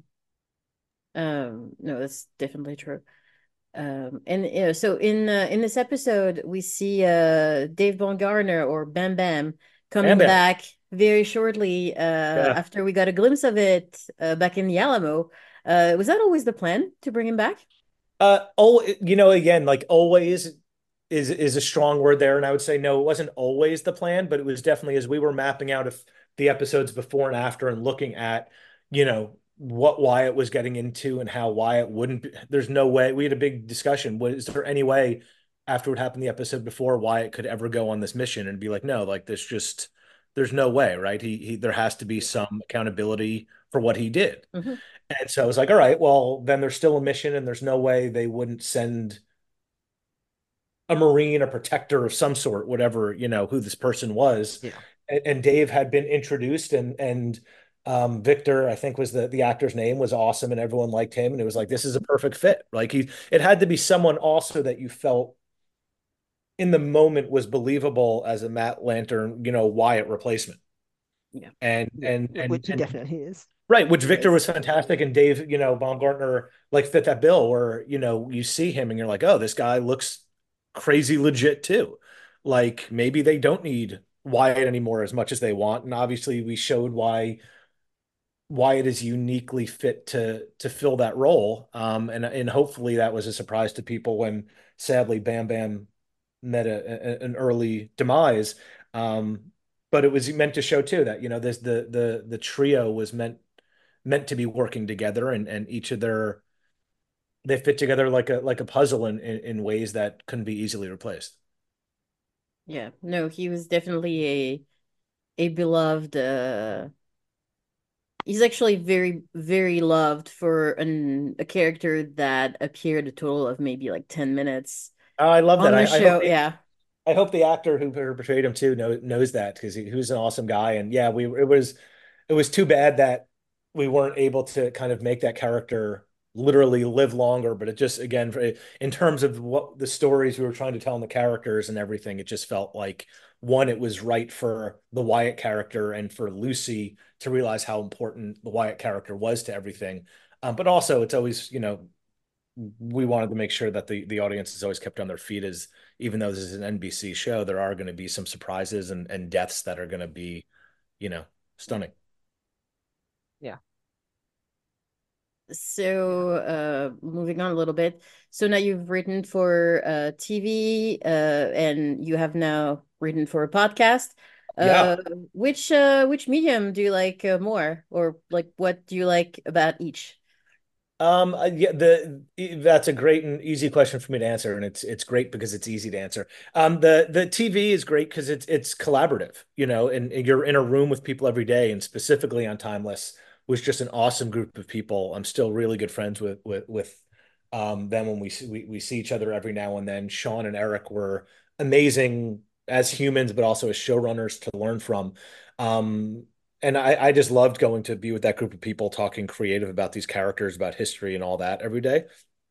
The thing that's great about the podcast is it's just a much easier process to get something produced and out to an audience, right? Like a TV show, there are so many different hurdles to get through to actually make it on the air, and then to stay on the air and everything else. And it takes years, and you need people, not always, but like Sean and Eric and people like that. It's just it's an enormous undertaking to get a TV show on the air, and a lot of things have to go right for you.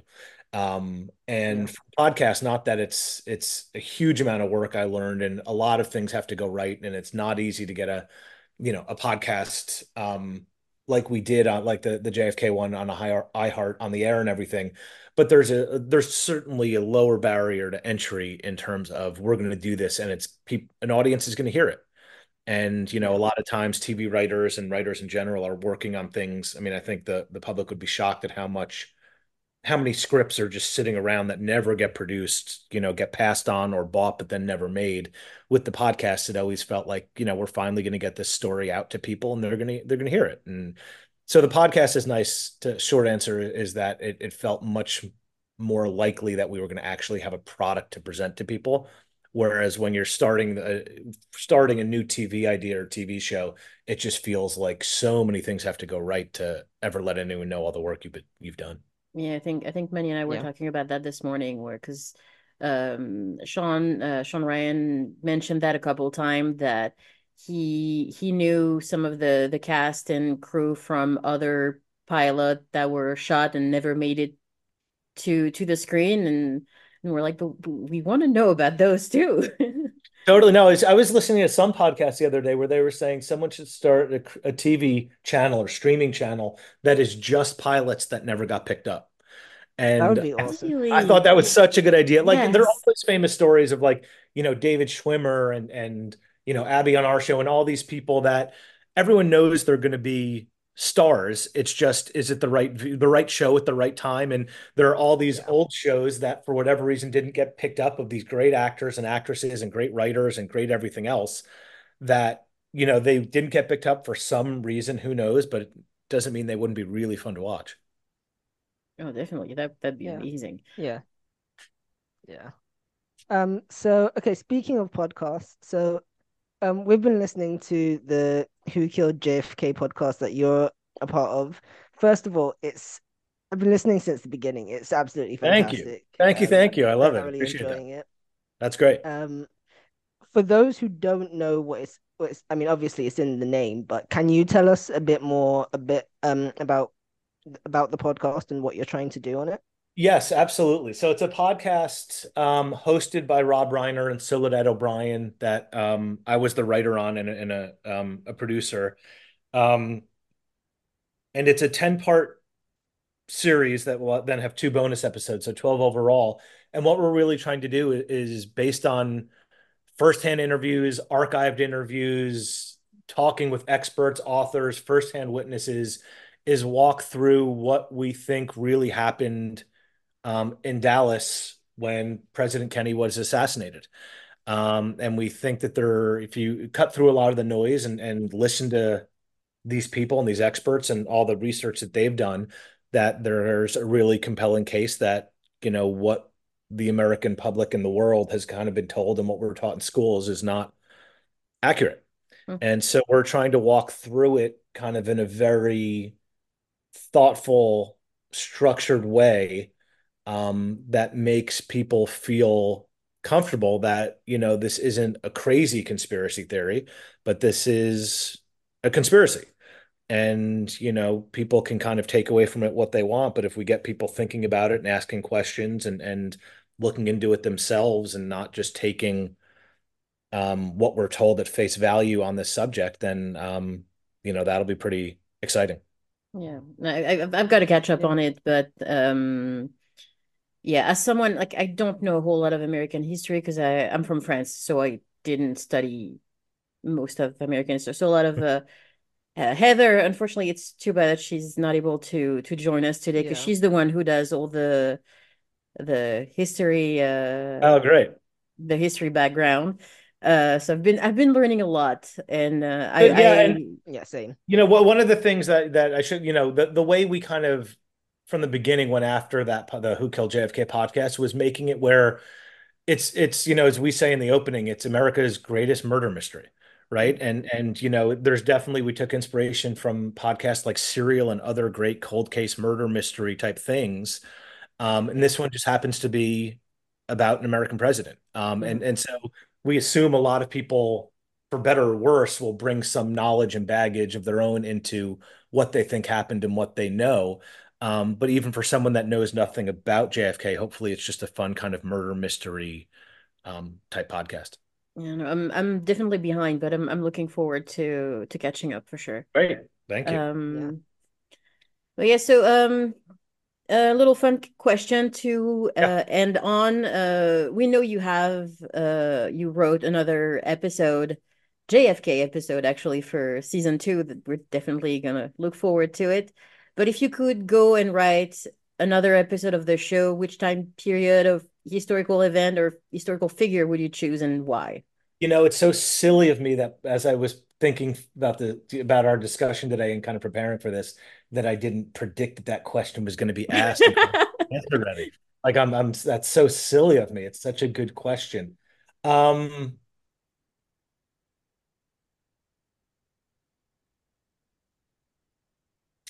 It's a you know, tough one. nothing jumps out to me. And it's funny, like the episode I wrote in season two was about the suffragettes and Alice Paul. And after season one in a million years, I never would have thought that if I got my own episode in season two, that's what I would have wrote. And I would answer the question. It's a bit of a non-answer and evasive, so forgive me. But is that the fun of writing for the show and being a part of the writing for that show was not knowing exactly who or what you were going to uncover in the research and be like, holy cow, that person is fascinating. I didn't know anything really about Alice Paul. I had never heard of Mrs. Sherlock Holmes, Grace Humiston, and I'm not going to spoil anything, but when we kind of put those people together, it was like, well, this is a dream episode for me. I'm from New York. It was in New York. So I really love that. And I would say my dream episode would be something that is not, would not be Lincoln, would not be Kennedy, would not be FDR, would not be something that is kind of straightforward American history, but is kind of a deeper cut of an event or person that is really off of our radar and that hopefully a Yeah. lot of people would be like, that person is awesome. I can't wait to go Google them and learn more about them. Yeah, that's like that was very much the spirit of the show too. And Yeah. Yeah. Yeah, for sure. yeah. Yeah. Yeah, so yeah, that's about all the questions that we have today. Can you um do you want to tell people where they can find you on social media about the podcast, stuff like Sure. that?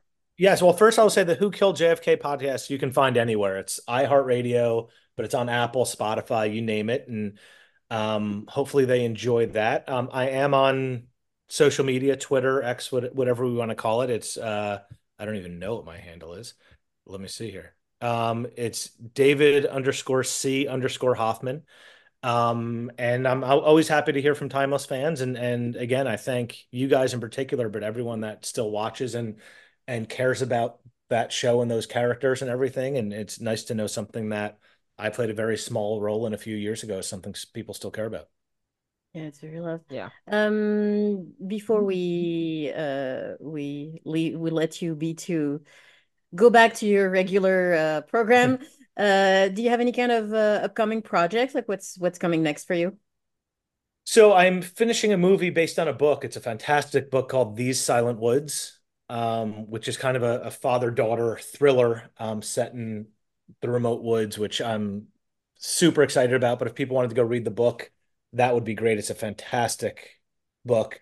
And then we're looking with the Who Killed JFK. The response has been so fantastic that we're getting a lot of people interested in either a second season or spin-offs or turning it into a book that people can read and things like that. So it's trying to see what might make sense around the Who Killed JFK world, and then hopefully finishing this movie and seeing if anyone wants to be kind enough to allow me to make the movie.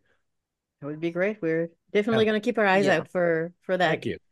Thank you definitely. so much for coming on and talking to Thank us. you. It was really great. No, it was my pleasure. Again, thank you guys for keeping the timeless flame alive, and I follow you guys on Twitter and everything else, and just appreciate Yeah. all you do to keep people aware of the show. So thank you. Thank you. Yeah. All Yeah. right. Thank you as well. So yeah, that's the interview, guys. I hope you enjoy it because we really did enjoy it. That was really fun. He was really great. Follow us on Twitter and Instagram. On Twitter or X, we are BIT Lifeboat. And on Instagram and Threads, we're back in the lifeboat. Rate and subscribe on Spotify, Apple Podcast, Amazon, Podbean, wherever you listen. It helps the show grow and helps people find us. Spread the word to any of your friends or family who are Timeless fans so they can reminisce or watch along with us for the first time. Our next episode we'll be covering is the season 1 finale, episode 16, titled The Red Scare. And watch and email us your thoughts at backinthelifeboatpod@gmail.com. Also, shout out to our friend Manny, who is editing and producing the episode with us. He gets to cut out all our bloopers. Yes. So thank you. And he also he like if you follow us on social media, that's like 90% Manny because Yeah, that's all Manny. I mean, personally at least I'm fully incapable of social media. Like I don't know what I'm doing. I forget it exists. So Yeah, same. Pretty much same. it really wasn't a difficult thing to stay off Twitter for one day. Oh, yeah, and if that was our first episode, and you discovered us after Timeless Day, welcome. We really hope you stick around, and we'll see you guys next time for the season 1 Bye. finale. I cannot wait. Bye. Bye.